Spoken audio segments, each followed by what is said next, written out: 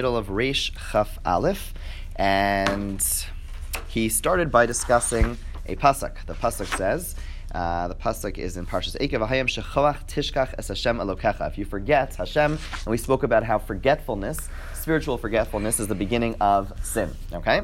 Then he, now in the rest of the piece, he's really going to be focusing on the second part of not the pasuk, but that section, the next pasuk really, which speaks about the fact that the Jewish people are going to be destroyed. Why?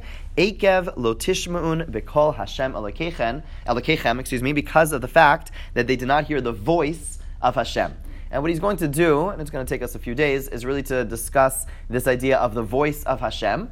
Okay, and he's going to distinguish between the voice of Hashem and the word of Hashem, right? Sometimes the Torah talks about Kol Hashem, sometimes we have Divrei Elokim, sometimes we have Kol, voice, sometimes we have words. What's the difference between them? And he's also, our first piece really is going to focus on the fact that it says that you didn't hear the voice of Hashem, sounding, it's in the present. You didn't listen to the voice of Hashem. If I were to be writing this pasuk, I would say more accurately, you didn't listen to the Torah. You didn't listen to the words written in the Torah. What does it mean you didn't listen to the voice of Hashem? So he says, Hainu, kailais de Matan Torah. What is the voice of Hashem? It is the voice of Matan Torah, which took place quite a few years ago. Zohar, de kol, the word kol, da Torah shebiksav, that is Torah shebiksav, the written Torah. Ki kolos Hashem Yisbarach, the voice of Hashem, him chayim v'kayamim la'ad ula'ol me'olamim. They are always there. They are always there. There is nothing that could diminish them. Va'osam kolos gam hayom mitzuyim lemisha rotze lahazan. A person, those voices are there, and you're able to hear them for anyone who wants to hear them. Right? A few weeks ago, the voice of Hashem, meaning the sounds, the noise, so to speak, the words that Hashem said then, Anochi Hashem Elokecha, Lo Yeh Lecha, etc. You could hear them. But you got to listen. You got to listen closely, right? A few weeks ago on Shabbos, we spoke about the idea of Shimshon Pincus, a beautiful, beautiful idea, one of my favorite ideas. He says that, the Medrash says that when Hashem gave the Torah, the world all was silent. That's what the Medrash says. And Rav Shimshon Pincus says, it wasn't that the world was silent in order to hear God. He says the other way around. Hashem silenced the world. He made the dogs stop barking, the river start roaring, and the birds stop chirping. And in that silence, we were able to hear the Kol Hashem, because there's this eternal voice of Hashem stating these ideas. There is the voice of Anochi Hashem Elokecha. The problem is there's so much noise in our life. We're so busy. We're so distracted. We don't hear that voice. But the voice is there. The voice is absolutely there. And therefore, what he's saying is exactly that. The Kol Hashem Elokechem, you didn't listen to the voice. What do you mean the voice? Well, I didn't hear the voice of Hashem. I wasn't a Matan Torah. It's true. I wasn't a Matan Torah. But if I listen now, I could hear that voice. The voice is always there. The problem is that we distract ourselves. What is that voice? If you want to zoom in a little bit more, you want to make it a little more practical. The voice is Hein hamachshavos ha'olim b'leiv kol echad b'chol pam. Lashuv la'Hashem Yisbarach. Whenever we have in our heart this voice, this inspiration that says, return. Do something better, right? Those moments when we feel inspired, the moments when we feel uplifted, that is the voice. And what is the voice saying? Ki Anochi. They're saying, listen to Hashem. V'lo yeh lecha. They're saying, don't go away from Hashem, right? Those first two commandments, the two commandments which Hashem spoke, the two verses, the two commandments, again, the two dibros that Hashem spoke, the words of recognize Hashem in your life, and don't allow there to be anything else that you're subservient to. Those voices, if we listen to them, they're there. We just have to listen a little bit more, but every once in a while when we feel that inspiration, that is the voice of Hashem which is pouring forth. It is the kol which is still alive. It is the ol me'ad. It is always there, and we just have to listen out for it. Then he goes and explains, now we're going to start getting into the difference between kol and dibor.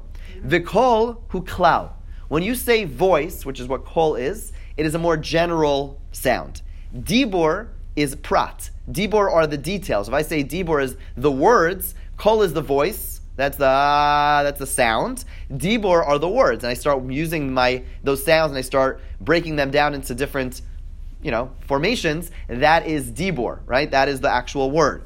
Ukamasha Kasav, proves this from the Gemara, the Zohar and Reish Shemos, which explains that Torah shebiksav nikra kol, v'Torah shebal peh dibor.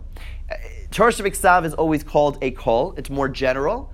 Torah shebal peh is called dibor. Why? Because Torah shebal peh, the oral law, what it does is it makes the sound of the Torah shebiksav comprehensible. Meaning we could open a Chumash and read it, and we'll hear noise. It might be uplifting noise, it might be spirit, whatever. But the point is that in order to make it comprehensible, you need the dibur. You need to break it down into words, right? You need to break down that sound into words. So Torah shebiksav is typically referred to as kol. Torah shebal peh is referred to as dibur. Okay, now we have some background parenthetical information. Back to us, practically. He says, therefore, v'chein hashma l'leiv hurak b'derech klal. Therefore, the voice in our hearts is just a generalized voice. L'das elokusa yisparach. It is a voice that inspires us, know God, ulechapes acharav, and to go after Him and to find Him. Right? That is what the voice is. Meaning, anyone tells you, I heard a voice, and it told me I should go ahead and go to this shul this morning and sit in this seat and daven these types of tefillos. All right, whatever. But what he's saying is, no, the voice of Hashem we're talking about over here is, no, we don't have prophecy in that sense, but there still is a living call, there still is a living voice from Hashem which awakens us. But what is it saying? It's saying, get up. That's all it's saying, and that's a very powerful voice, not all it's saying. But the point is that it's a kol Hashem. He's going back to the pasuk. The pasuk says, the fact that you didn't listen to the kol Hashem, the voice of Hashem. For us, for the masses, the only thing we are able to hear nowadays is the voice of Hashem. The voice basically encouraging us in a very general sense. Wake up, recognize Hashem, look for Hashem. It's not giving us the details, not giving the dibur, but it's giving us the kol. You have a very... It's not a physical call. Correct. It's an inner call. Inner call, yes. Yes. The inner call. Good. Going. We have a title for our podcast today. Very good. Good job, Mike. Yes. So, yes, exactly that. Exactly that. It's an inner calling that we all feel, right? And I just want to emphasize, because I find, one of the things I love about Rav Tzadok, and I probably mentioned this before, is the fact that he gives so much credence to things like feelings, inspiration, right? And in much of Jewish literature, it's almost belittled because the truth is, and we have to acknowledge this, inspiration comes and goes.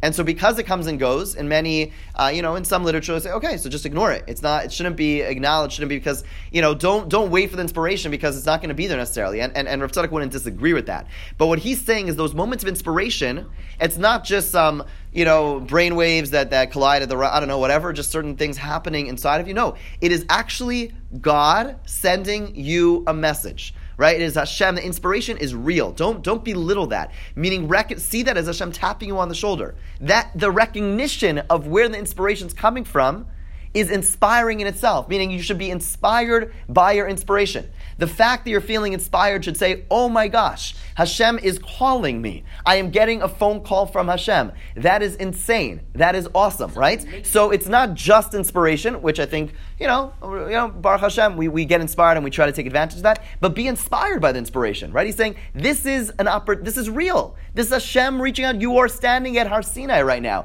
If you ever felt and feel a moment of saying, do something, get up, change, that is an awesome experience. That is something which we have to be so incredibly moved by.